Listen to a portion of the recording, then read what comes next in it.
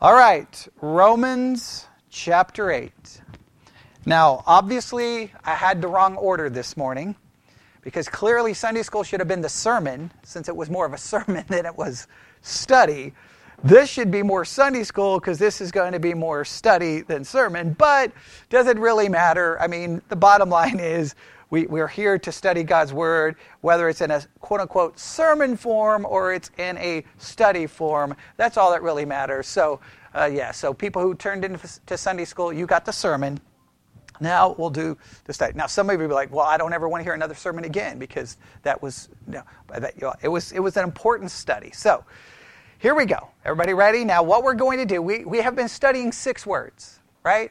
And I just realized, right when I got ready to put the title down, I should have never called it 6 words. I should have called it 7 words. But I didn't think about it because what I typically do is take everything directly from the text, correct, right? And so in the text, we have really 6 words. What are the 6 words found in Romans chapter 8 that we have been now looking at for a very long time? The first one is foreknow or foreknowledge. Second, predestination. All right.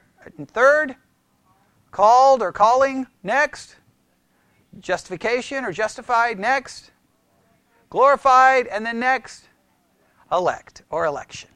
We completed election, I think, I think we completed it as well as we could have. Obviously, I mean, there's so many different directions you can go in. Let me just make sure. I've got to just stress this again because I continue to get emails and people still don't. It's just so weird how this doctrine creates so much confusion and frustration, and people get so upset. Let me make it very clear, all right? When we look at the doctrine of election, predestination, and foreknowledge, what are we looking at? We're looking at God's perspective, right? In a sense, we're walking into heaven, we're opening the door, and I know it's just an illustration. We're opening the door, and we're walking in, and we're like, oh, wow, this is completely a different perspective from how I saw everything from all of those years that I walked the earth, right? Can everyone agree that our perspective will never be the exact perspective as God's perspective? Can we all agree that forget election, if you think that your perspective is absolutely the same as God's, can we acknowledge that you have some serious problems and you probably need to seek counseling, right? Because you obviously have a God complex if you think you're no. When we get to heaven, we're going to realize that our perspective was so flawed in so many different ways, yes? So from an earthly perspective, let's make it very clear. From an earthly perspective, this is what happens. Someone presents the gospel, someone believes, repents, follows, trusts Christ, they are saved. Right? That's the earthly perspective. Yes? Anyone who believes will be saved. The preaching goes to anyone and everyone. Right? And those who don't believe won't be saved. It's that simple, right? Everyone can agree with that. When we get to heaven, then it becomes a whole big complicated matter, yes? Now, some people want to leave the door of heaven closed. They don't ever want to go there. They don't want to look at it, and I can understand. But why are we forced to go up there and, in a sense, open the door? Because Scripture reveals God's perspective on all of this. So then we're confronted with the idea of God's foreknowledge, of God predestinating, and God electing. People get upset about it, but it's not my fault. I didn't write it. Whenever people get upset, I'm just like, what do you want me to do? Skip it? Act like it's not there? Spend an entire hour in a sermon explaining it away? I can't explain it away when God says, I predestinated, I elected, I chose. Then I have to go, if God predestinated, that means there's a predestination, yes? Who did He predestinate? Why did He predestinate? Well, it would make no sense that He predestinate me based on something I do, because that would not be predestination, right? That would simply be foreknowledge. Actually, foreknowledge is God not doing anything. That's just him knowing something in advance. Once he predestinates, now he's involved in actually doing something. Well, he wouldn't have to do something if he's predestinating me based on something he already knew that I was going to do. There would be no need to predestinate me because he would I know he's going to do it. He's going to do it. Why would be the need for predestination? Right? And then definitely what would be, if God is doing the electing, you can't say that he elected me based off me electing him, because then it would be God who would be called the elect and not me. Correct? Those are the issues. It makes everyone upset. I understand it, but we have to deal with it. Now, so we've looked at the 6 words, and then I realized, wait a minute, there's a 7th word. Now, the 7th word doesn't appear necessarily in the text, but it is so related to this concept, we have to talk about it. And I gave you the word early on. Does anybody remember what the word was or is? Reprobation. There we go. The word reprobation. So go ahead and write it down, and we're going to have to deal with the doctrine of reprobation. The doctrine of reprobation. Now, I did not call this reprobation part 1 because I would prefer to be done with reprobation in one sermon. That's what I would prefer. Let me make it very clear. Now I know we have people listening online.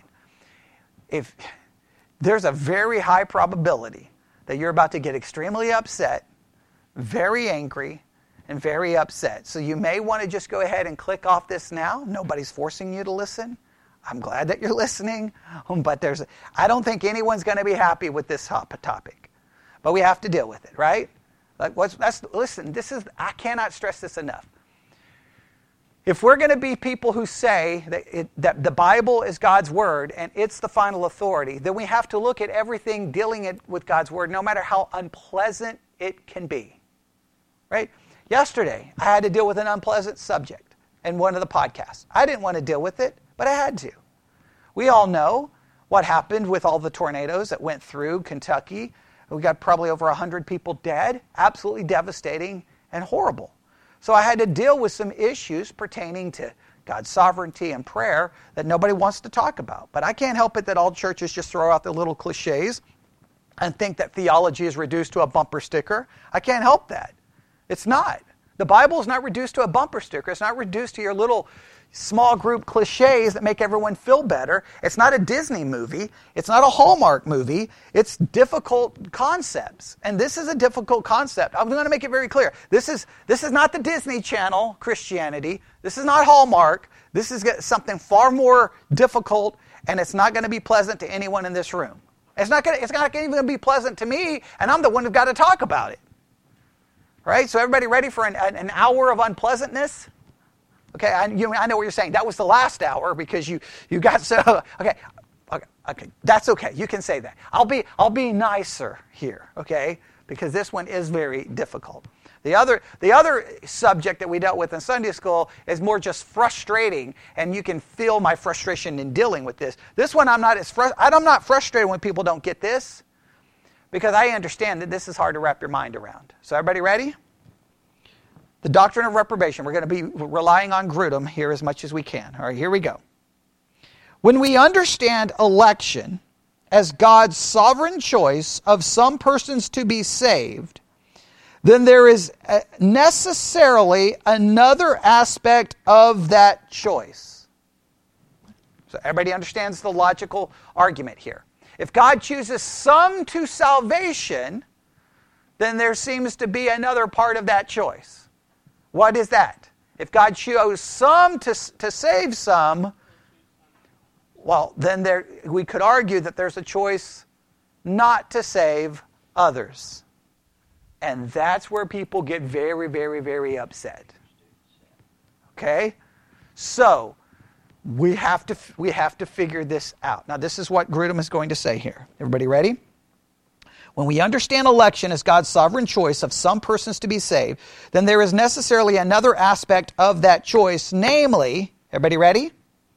God's sovereign decision to pass over others and not save them. The decision of God in eternity past to not save some is called reprobation. Here's the definition. Everybody ready? Reprobation is the sovereign decision of God before creation to pass over some persons in sorrow, deciding not to save them and to punish them for their sins, and thereby to manifest His justice. All right. Everybody ready? Let me read this to you again. Reprobation is the, what's the next, first key word? Sovereign decision of whom?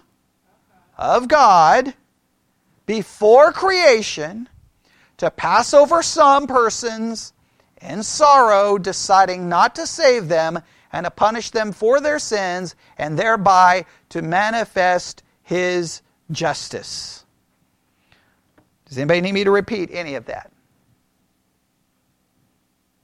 If anybody online needs me to repeat it, they can ask in the chat, and Seth back there will let me know, and I will repeat it, okay? All right? Now, does anybody like that? No. Right? What's your, let's be honest. Remember, we don't do church answers here, okay? What's your initial feeling when you hear that? What rises up in you as soon as you hear that? Okay, there we go. Very good. Let's just be honest. That's not fair! That's not right. But let's just step back. Everyone calm down. I can already hear people typing out an email right now. Take a step back from your computer, from your phone. Just sit down. Just give me a second here. All right. The feeling is, wait a minute, if God chooses to save this person and not this person, that seems very, very, very, very, very unfair. Okay, let's just stop and think about this. All right? Now, you know I always do this, and it makes everyone mad, but I have to do this. Let's go all the way back to the beginning, or before the beginning. Before the beginning, who existed? God. All right. The God that exists, is He all-powerful? Is He all-knowing? All right. All-powerful and all-knowing. All-knowing means He knows everything is going to happen. All-powerful means He can intervene at any time and do whatever He pleases. So this all-knowing, all-powerful God creates a being called Satan. Does He know what that being is going to do? Does He know? Does He have the ability to stop that being from doing it? If that being does go ahead and do it, does He have the ability to remove said being? Yes. All right, Satan rebels. Can He destroy Satan at that point in time? Yes, He doesn't. What does He allow Satan to do? Come to earth. Does He have to allow him to come to earth? No. All right. On earth, God has created two people named. Does He know what Adam and Eve are going to do? Could He stop Adam and Eve from doing it? Well, obviously, He didn't have to put a tree in the garden that they couldn't eat, right? He didn't have to put, and some people say, well, He had to put the tree there to test whether they loved Him or not. He already knew the answer. So it's just ridiculous. Like, I've got to test these people to see if they love me. That's not an all-knowing God. Like, Christians' answers to these philosophical problems are embarrassing at best, okay? So He creates them. Now the story, now we're watching the story, and we already know what's going to happen, right? Like, Eve, don't talk to the snake. Don't do it. Now, but for me, instead of yelling at Eve, don't talk to the snake, you know how I read the text. God, why are you allowing this into the garden? Wait, why did you even bother creating the woman who's going to cause all of the problems? Or the snake, or any of the situation. Okay, now once it happens, you're like, okay, look, clearly this entire experiment failed. Get rid of Satan, get rid of Eve, get rid of Adam, start over, or here's a good idea, just don't create anything. You don't need anything. You're God. You're perfect, right? You have perfect relationship in the Trinity, right? You don't need anything. So just forget it. Just forget it. We don't need a world. We don't need people. We don't need trees. We don't need bugs. We don't need anything. But does he do that? Now, the minute he does that, let me ask a question. Does he know that people from that point forward are going to be born sinners? Does he know that people are going to go to hell?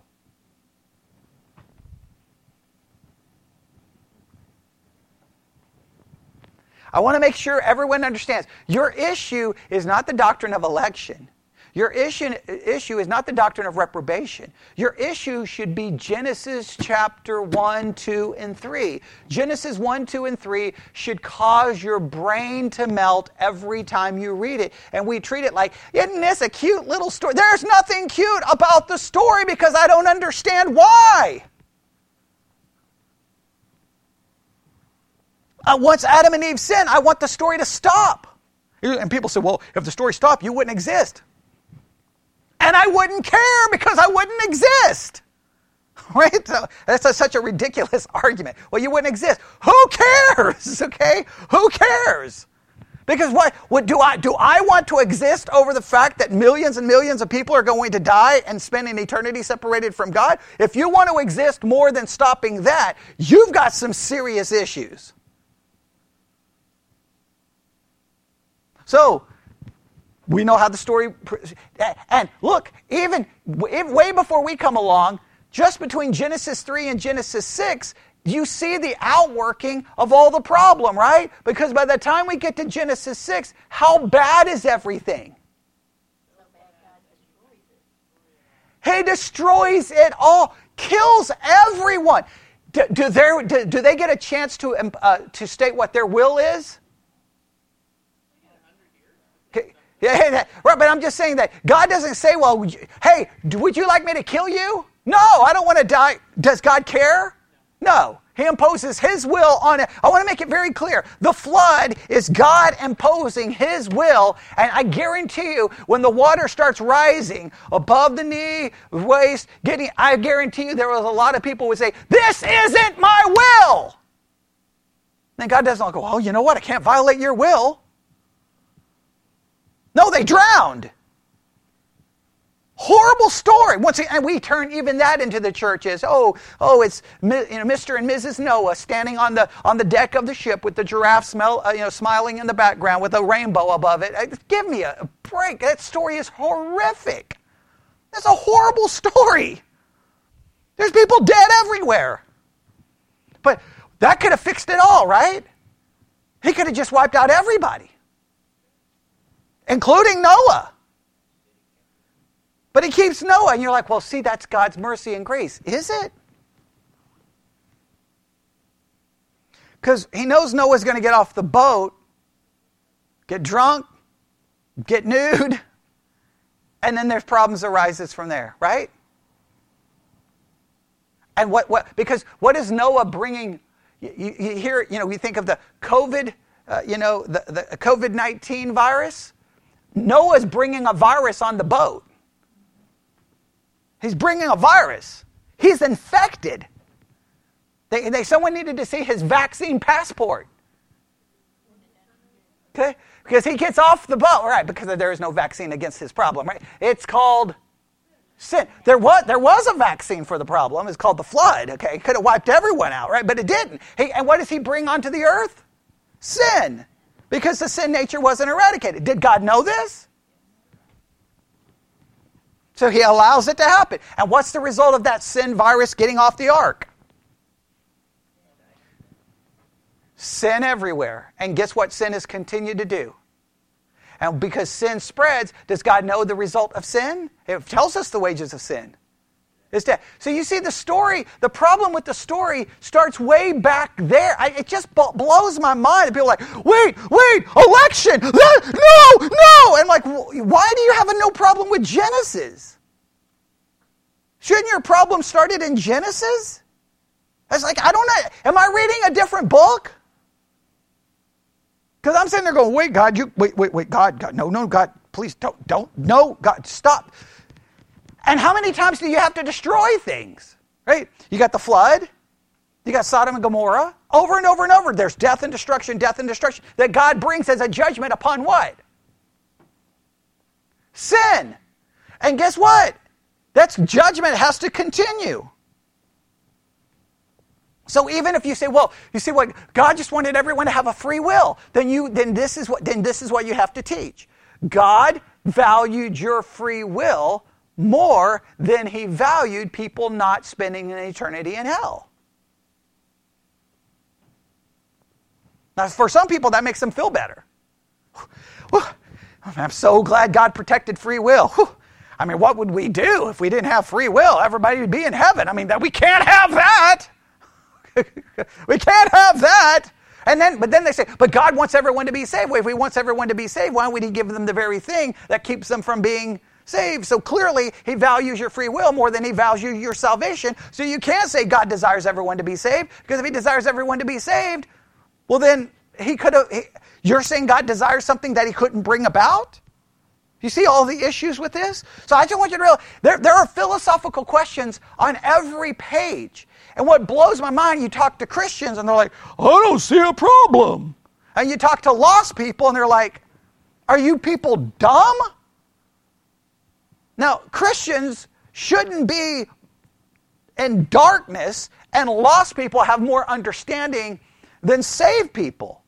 I think something happens when we pick up a Bible and start reading it. It's like all of a sudden all reading comprehension goes out of, I don't know what happens. Like, here's the requirement. To be a Christian, you have to score a 0 on reading comprehension. Because people who have high reading comprehension skills probably are going to be atheists. That shouldn't be the way it works. But let's be honest, are there not a million problems here? Now, I know when I say this, I'm going to have people listening going, how dare he say that from the pulpit? How dare he? Well, why? Should we not be honest with this? So I want to make it, you're probably asking, why are you should understand, why am I putting forth all of this before we even look at reprobation? Why am I doing that? Why am I pointing out all of these other problems before I look at reprobation? To establish that the issues start way before Romans 8, and you ever hear the word elect, or you ever hear the word Calvin, or you ever hear the word Reformed theology, before you ever hear of any of that. The issues start in Genesis. I have an all-knowing, powerful God creating a world knowing that more people on that world are going to die and go to hell than are going to heaven. Why would he do that? Because the way to eternal life is in few. The way to destruction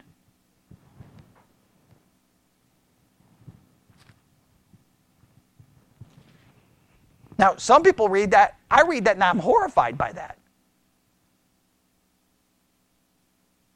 I'm horrified because that's human beings on that road to the destruction. That's not a pleasant thing to consider, right? See, it doesn't bother us until, here's what we do. Oh, man, praise God, that's wonderful. And then as soon as it possibly someone we're related to who could be on that broad road to destruction, we're like, no. Uncle Bob may be a drunk, maybe an alcoholic, may claim to be an atheist, but I think I saw a Bible in his bedroom one day. Clearly he's in heaven. Because nobody goes to hell when you go to a funeral. Hell is only the doctrine we teach in church. It's not the doctrine we believe at funerals. And is that not the issue? Then we are confronted with the reality of, isn't it weird? We're not confronted with the reality of hell at a funeral. We're confronted with the reality of hell when we learn about election. Why is that the only time we care about it? Because as soon as we hear election, what do we start thinking? Wait a minute, what if so-and-so is an elect? Well, I can't have them going to hell, so I've got to have a system so that I can get them to heaven. We don't care about hell any other time, do we? And I'm saying, obviously, there's exceptions. So you see why I'm pointing all of this out? Because it blows my mind that everybody gets upset when you get to Romans 8. I just don't understand it. I just look at people like, You waited till now to get upset. Nothing else in the Bible bothered you until Romans 8. Nothing else in the Bible bothered you. Like, you had no problem with God going in, killing every man, woman, boy, girl, child. That was no problem. But Romans 8, oh no, I'm offended. I'm just like, I think there was plenty to be offended over way before I got to Romans 8. Would you all agree? I mean, there's some serious messed up things going on, right? That's why when you go to, I think it's called the Skeptic's Bible, where they have all the Bible and then they put all of their notes underneath it like a study Bible, and it's like, what in the world is that? Like, they'll ask these hard questions like, that's genocide. That's rape. That's mass murder. What is that? And Christians are like, I don't see a problem. And I feel like I don't get it. There's some serious issues. Okay, so I just want to point that out because if I can do that, then that hopefully calms everyone down when we get to reprobation. Because now everyone's mad about everything else I've already said, right? Okay, I've already ticked everyone off. Now I can already hear people clicking off going, get away, get away, get away. No. We don't ask those kinds of questions in my church. I understand. That's why we have 4 people here and other churches have 20,000, okay? Because would this sermon work in any other church? Oh, come on. I'd be fired. I would already have turned off the microphone and already started my car and packed up my stuff, okay? Because you can't say these kinds of things, right? But I'm glad you guys let me say these things, even though you're thinking, man, he's out of his mind. But at least you let me say them, okay? But they have to be said, right? Now, so what is reprobation? Sovereign decision. Before creation, make sure we get that. Before creation, to pass over some persons and sorrow, deciding not to save them and punish them for their sins, and thereby to manifest His justice. I don't like the in sorrow part. I'm a little iffy about, but that's okay. We'll go with His. All right, everybody ready? In many ways, the doctrine of reprobation is the most difficult of all the teachings of Scripture for us to think about and to accept because it deals with such horrible and eternal consequences for human beings made in the image of God. So he says this is one of the most difficult to accept, horrible, because it deals with such horrible and eternal consequences. What's the horrible and eternal consequences? Hell. Now, I will just say, let's just be honest. The doctrine of hell itself is hard to comprehend, yes? But what have we done? We don't talk about it. We don't think about it. And we have a get out of hell free card whenever we need to play it because we just say, nope, that person's saved. Nope, that person's saved. Nope, that was because let's be honest. I mean, come on, let's just get really, really down. Let's just be as blunt as we can be. We don't really care if strangers go to hell. Oh, come on, let's just be honest.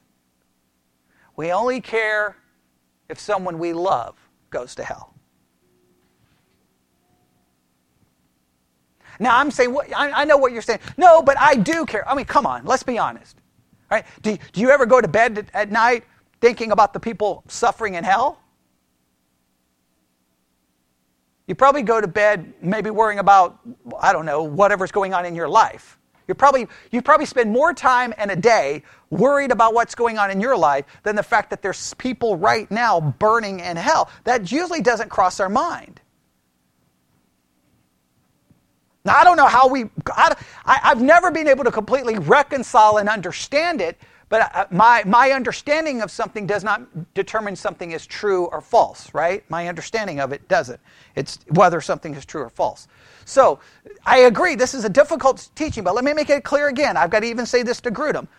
The problem of difficulty is way before I get to reprobation. I want you to hear what I'm about to say. The most controversial and the most difficult verse to understand in the entire Bible is, in the beginning, God created the heavens and the earth.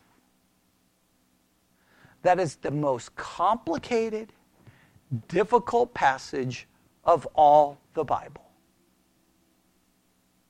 Because the minute I know that God created it, knowing what was going to happen with the power to change it, I've got questions. And I'm not going to be given the answers. Right? Job had a lot of questions. And what was God's answer to Job? Where were you when I... And what was Job realize? I don't have an answer. There is no answer.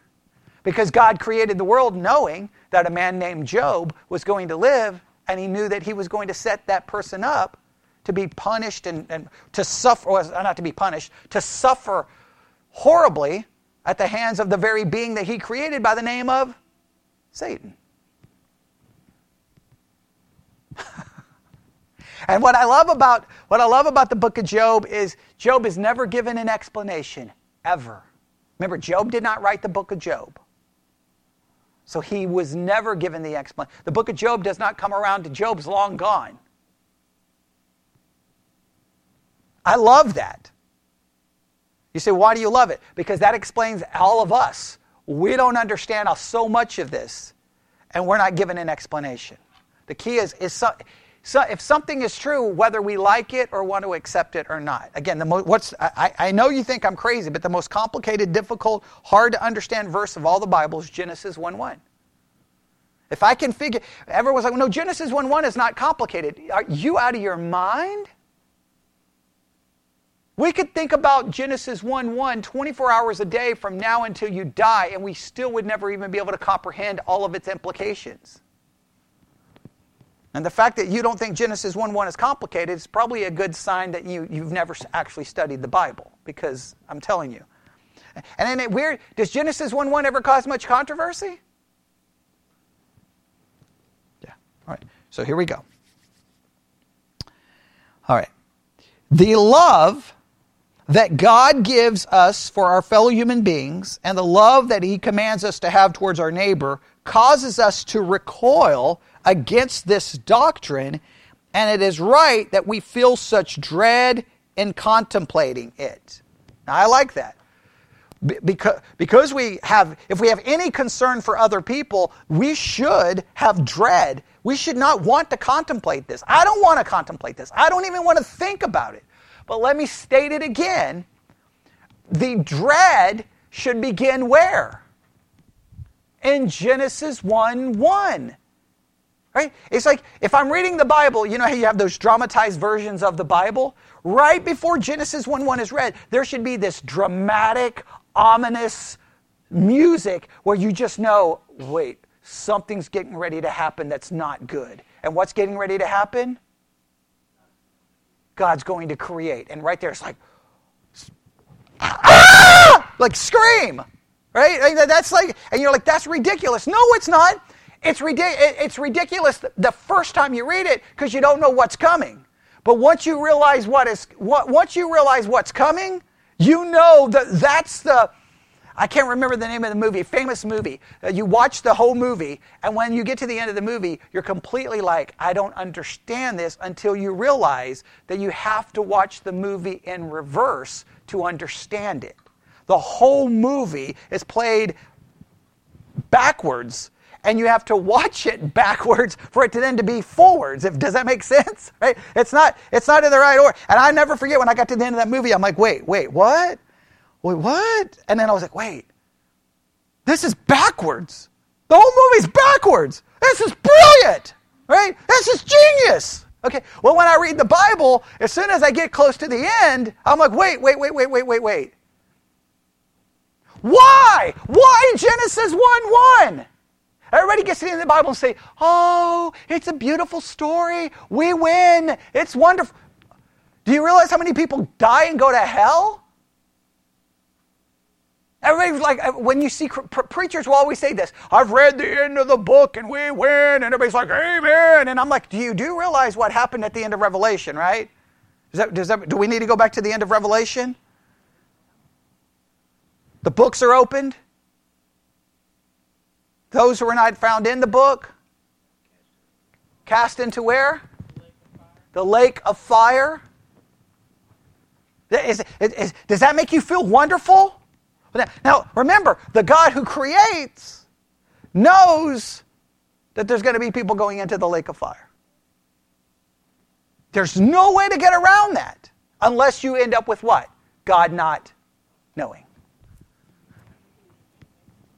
Okay? And just make sure, you see now why some people are absolutely, will turn to open theism. I can understand it. Look, I think they're crazy and I reject their doctrine, but I understand their heart. Because you got to try to figure out, man, this doesn't make any sense to me. It doesn't make any sense to me. Right. And it's hard to understand. So even Grudem acknowledges this is difficult. Right? So my thing is, why, now, again, I have to ask the question, why is it when we read Revelation, we don't get bothered? When you read that when the books are open, people are going to be cast into hell, that doesn't bother you? And what should be your question? Well, wait a minute. Why would God create a world knowing this is going to happen? See, that doesn't even, the doctrine of election doesn't even show up at this point, right? The doctrine of reprobation doesn't even show up. We're just dealing with the reality. I said this was going to be one part. Clearly, I wasn't, yeah. You see what's already happened, right? This is going to have to be multiple parts. All right, here we go. Everybody ready? But are there scriptures? Okay, let me see. We should feel dread in contemplating it. It is something that we would not want to believe and would not believe unless Scripture clearly taught it. Now, I agree with that. We don't want to believe this. Look, I will argue there's a lot of things in the Bible. Again, it's weird. People have no problem. Isn't this so weird? Like, okay, just think about this, all right? I know this is getting more philosophical, but this is okay. All right, so people have no problem accepting the doctrine of hell, but they cannot stomach the doctrine of election. Now, wait a minute. All right, so election is a bridge too far. But a God who gives Bobby, quote unquote, a free will, knowing Bobby will use that will to end up in eternity in hell, is good. Election, too far. But a God who says, here you go, it would be like going, okay, you know, here, Lincoln, here's a chainsaw. Now, I know you're going to chop your leg off, and I know you're probably going to end up killing your brother, but you know what? I want you to have it anyway. I want you to have it. Knowing exactly what's going to happen. You've already seen the ER report. You've already seen the police report, and you still go, here you go. And then like, ah! And it's horrible. You're like, well, you know, wanted to give him that wonderful gift. Isn't it weird that election is like, no, cannot tolerate election, but I'm all for God giving millions and billions of people a will that they will exercise to go to hell. That I'm okay with. Do you see how utterly ridiculous we sound sometimes? It's like we don't even, and you know why we sound so ridiculous? Because, let's be honest, are other churches going to have this kind of conversation? No. And if you don't have this conversation, you never do what? You don't think about it. So, the issue is, there's lots of things in the Bible that are horrific to think about. The issue is, do scriptures teach it? I know what you're thinking. Wait a minute. Why you spent so much time? I want you to see that reprobation is a million miles away from some of the most difficult things in the Bible. Right? Election is not even close to one of the most difficult things in the Bible. I'm still trying to understand why God started creation in the first place, right? I'm still trying to figure out Genesis 1:1. Okay, here we go. All right. So far, so good? But are there scriptures? Now, he's going to ask this as a question. All right, let's see if you can answer this. But are there scripture passages that speak of such a decision by God? Certainly, there are some. Jude speaks of some persons who long ago were designated for this condemnation, ungodly persons who pervert the grace of our God and deny our only Master and Lord, Jesus Christ. Look at Jude 4. and see if everybody sees this. Look at Jude, verse 4. And just be honest. If you don't see it, that's perfectly okay. It's perfectly okay. Does everybody see Jude 4? What do we have here? Well, what jumps out at you in the text? You're reading it. Before of old, ordained unto this condemnation. Before of old, ordained to this condemnation.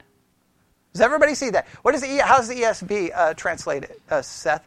For certain people who crept in unnoticed who long ago were designated for this condemnation. So, people have crept in who long ago was what? Designated for this condemnation.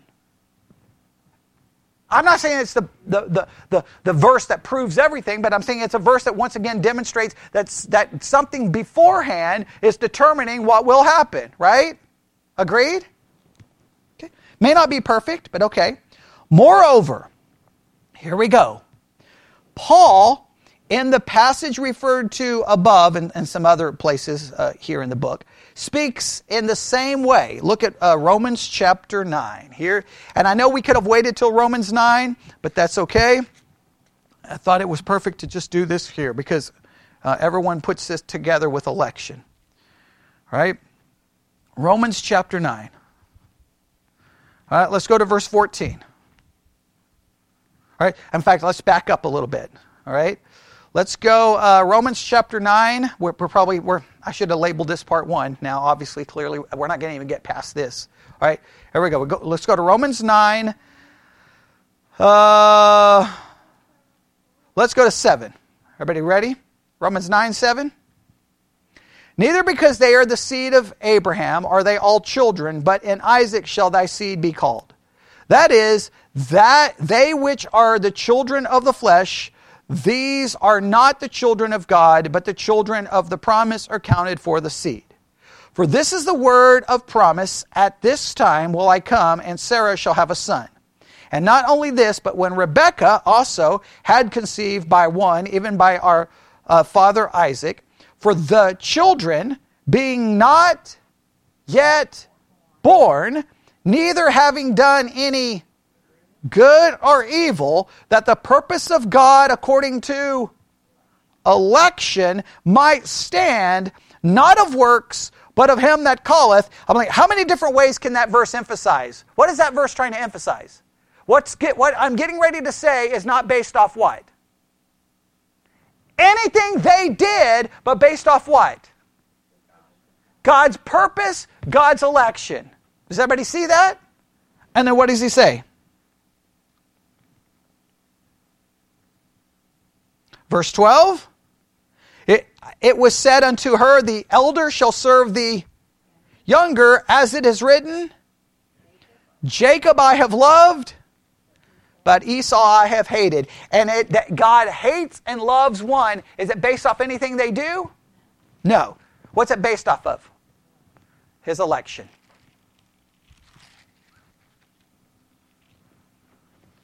How do people usually try to get around that? No. God knew what they were going to do. God knew what they were going to do. But when we go read about the two individuals, Jacob and Esau, who really looks like a real jerk throughout the story? Jacob. So if it's based off what they do, that still doesn't explain it, does it? No way, no how. It even complicates it more because you're like, why Jacob? Of all the people, Jacob was not a great guy. And verse 11 says it's not of works, right? So it's not based on anything they're going to do. No, okay, so yeah, it's based on those the one who calls. Now, verse 14. What should we say then? Is there unrighteousness with God? God forbid. Now, why would he say in verse 14, what should we say then? Is there unrighteousness with God? God forbid. Why is he bringing that up? Because he knows anyone who reads that is going to say, what? That's not fair. And anyone who knows Genesis is going to even double down and say, that's really not fair. God's not righteous. So the fact that he anticipates the reaction tells you how you should read the previous verses. You should not read, everyone reads the previous verses. I've been in churches who teach it this way. No, it's just God knew what they were going to do. If that's how I'm supposed to read it, then Paul wouldn't be anticipating that kind of reaction. He would say, hey, if you think that way, you read it wrong. No, he doesn't say you read it wrong.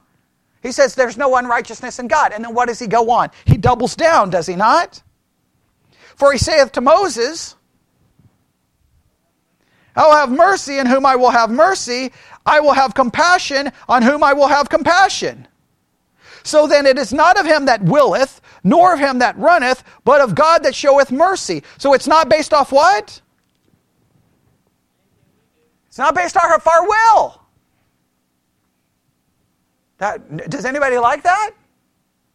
Well, it depends on how you view it, right?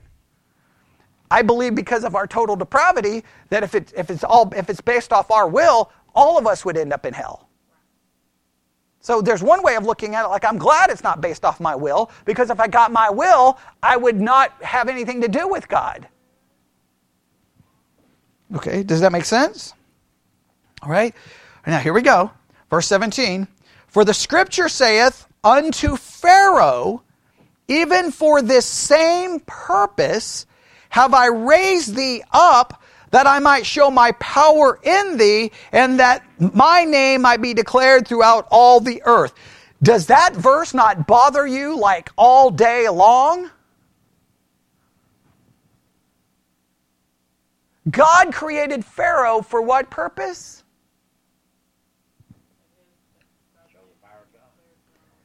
That God's name would be lifted up. He created Pharaoh God created Pharaoh for his purpose and his glory.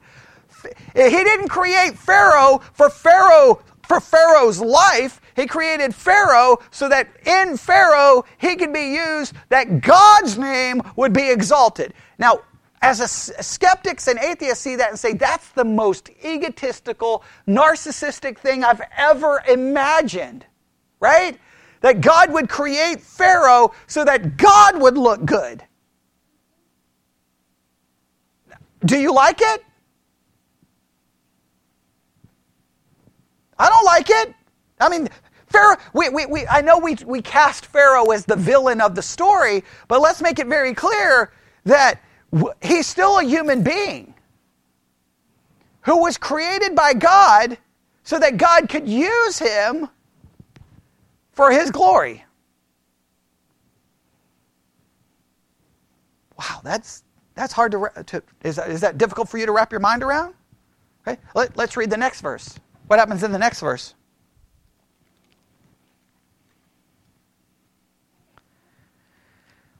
Therefore hath he mercy on whom he will have mercy, and whom he hardeneth. Now wait a minute. Now this is getting even more complicated. It's one thing for God to say, well, he can have mercy on whomever he wants to have mercy, but now it's a contrast between God showing mercy to one and hardening another. Whoa. I don't like that. Do you like that? Oh, it's going to get worse. What does it say next? Thou wilt say unto me, why doth he yet find fault? For who hath resisted his will? In other words, someone's going to say, well then, if God's the one hardening, if God's the one having mercy, then how can anyone be blamed? Right? How can you be blamed if God's the one doing it? Now, the reason Paul's asking that, raising the question, is he knows that's how anyone reading this is going to respond. Well, wait a minute. God can't blame anyone. If God's doing all of this, no one's at fault. It's God. And how does he respond? Nay, but O man, who art thou that repliest against God? Shall the thing formed say unto him that formed it, why hast thou made me thus? Who are you to say, God, why did you make me this way? Can Pharaoh say, God, why did you make me this way? No, because God can make us any way He wants, for any purpose He wants, because we are the creature and He is the creator. We are the creation, He is the creator. Now you see why I said Genesis 1:1 becomes the problem? Because this goes back to creation. Why would God create a world knowing it's going to be filled with death, pain, suffering, and violence, and that people are going to die and go to hell? What would be the answer? According to Romans. Well, why did He create Pharaoh? What does it say in Romans 9? Why did He create Pharaoh? Well, the exact words in the text? No, before that. Before that. It says that in Pharaoh. That I might show my power in thee, Yeah. that my name might be declared for all. To show His power and that His name would be declared. So why did God create everything? To show His power and for His name to be magnified and His name to be glorified. So why did God create everything? For Him.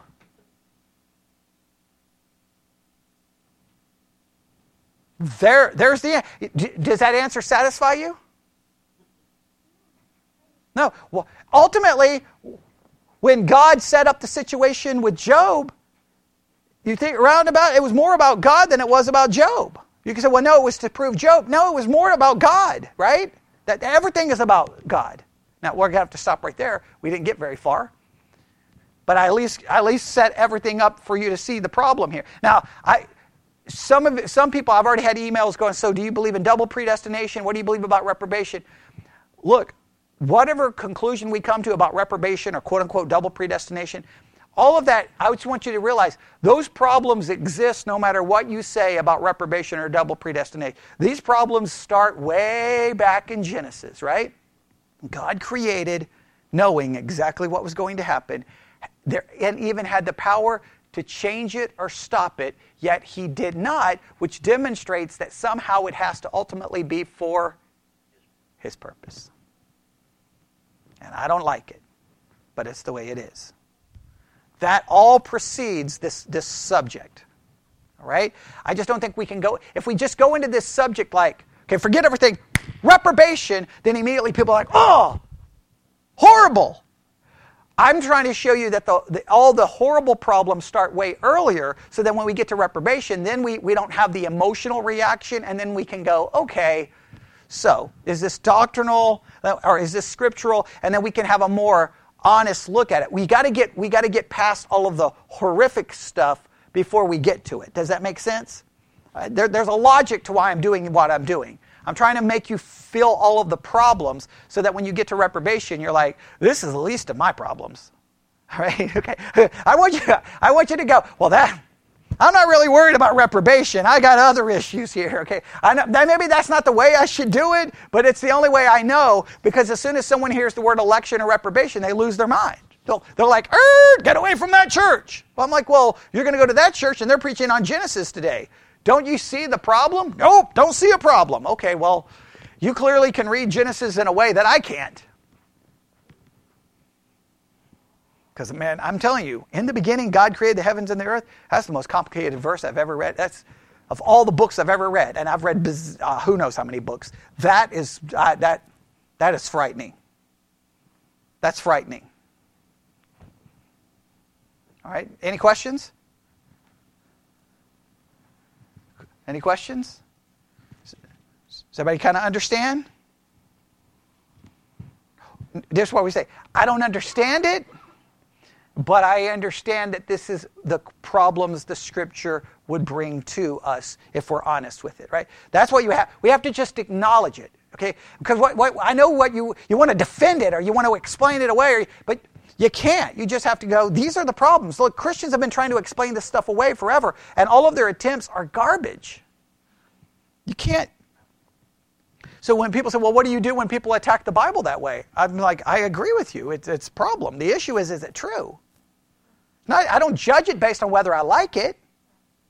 You don't go into a doctor's office and like, you've got cancer. I don't like it. It's not real. That doesn't work, does it? Okay, I go to the Scriptures. I don't like it. But if it's God's word, my job is not to...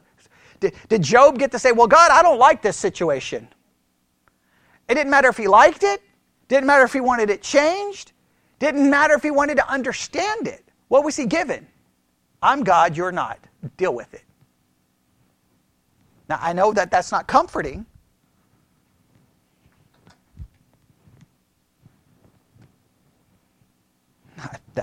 What else can I say? It's not comforting. Okay, Job wasn't comforted, and that blows our mind because we're like, no, God is here to comfort me. God is here to make me feel better. Okay, well, it doesn't always work that way, does it? Is there comfort found? Yeah, you know what the comfort is? That God sent His Son, and that anyone who believes in Him can be saved and have eternity. Doesn't mean everything else is going to make sense or be comforting. Okay, all right. Let's stop and pray. Lord God, we come before you. I don't even know what to even say in light of a doctrine like this and trying to understand this, other than all we can say is that you're God, we are not, and all we can do is bow and humble ourselves before you and say that no, and just hopefully commit ourselves that no matter how hard this doctrine may be to look at, no matter how many difficult subjects it brings up, that we're willing to face the difficulty and not simply explain them away or throw a cliche on top of it, but embrace the difficulty and hopefully be so humbled by it that we see that it's about you, it's not about us, and hopefully that will benefit us greatly in moving forward in our spiritual lives. And we ask this in Jesus' name. And God's people said...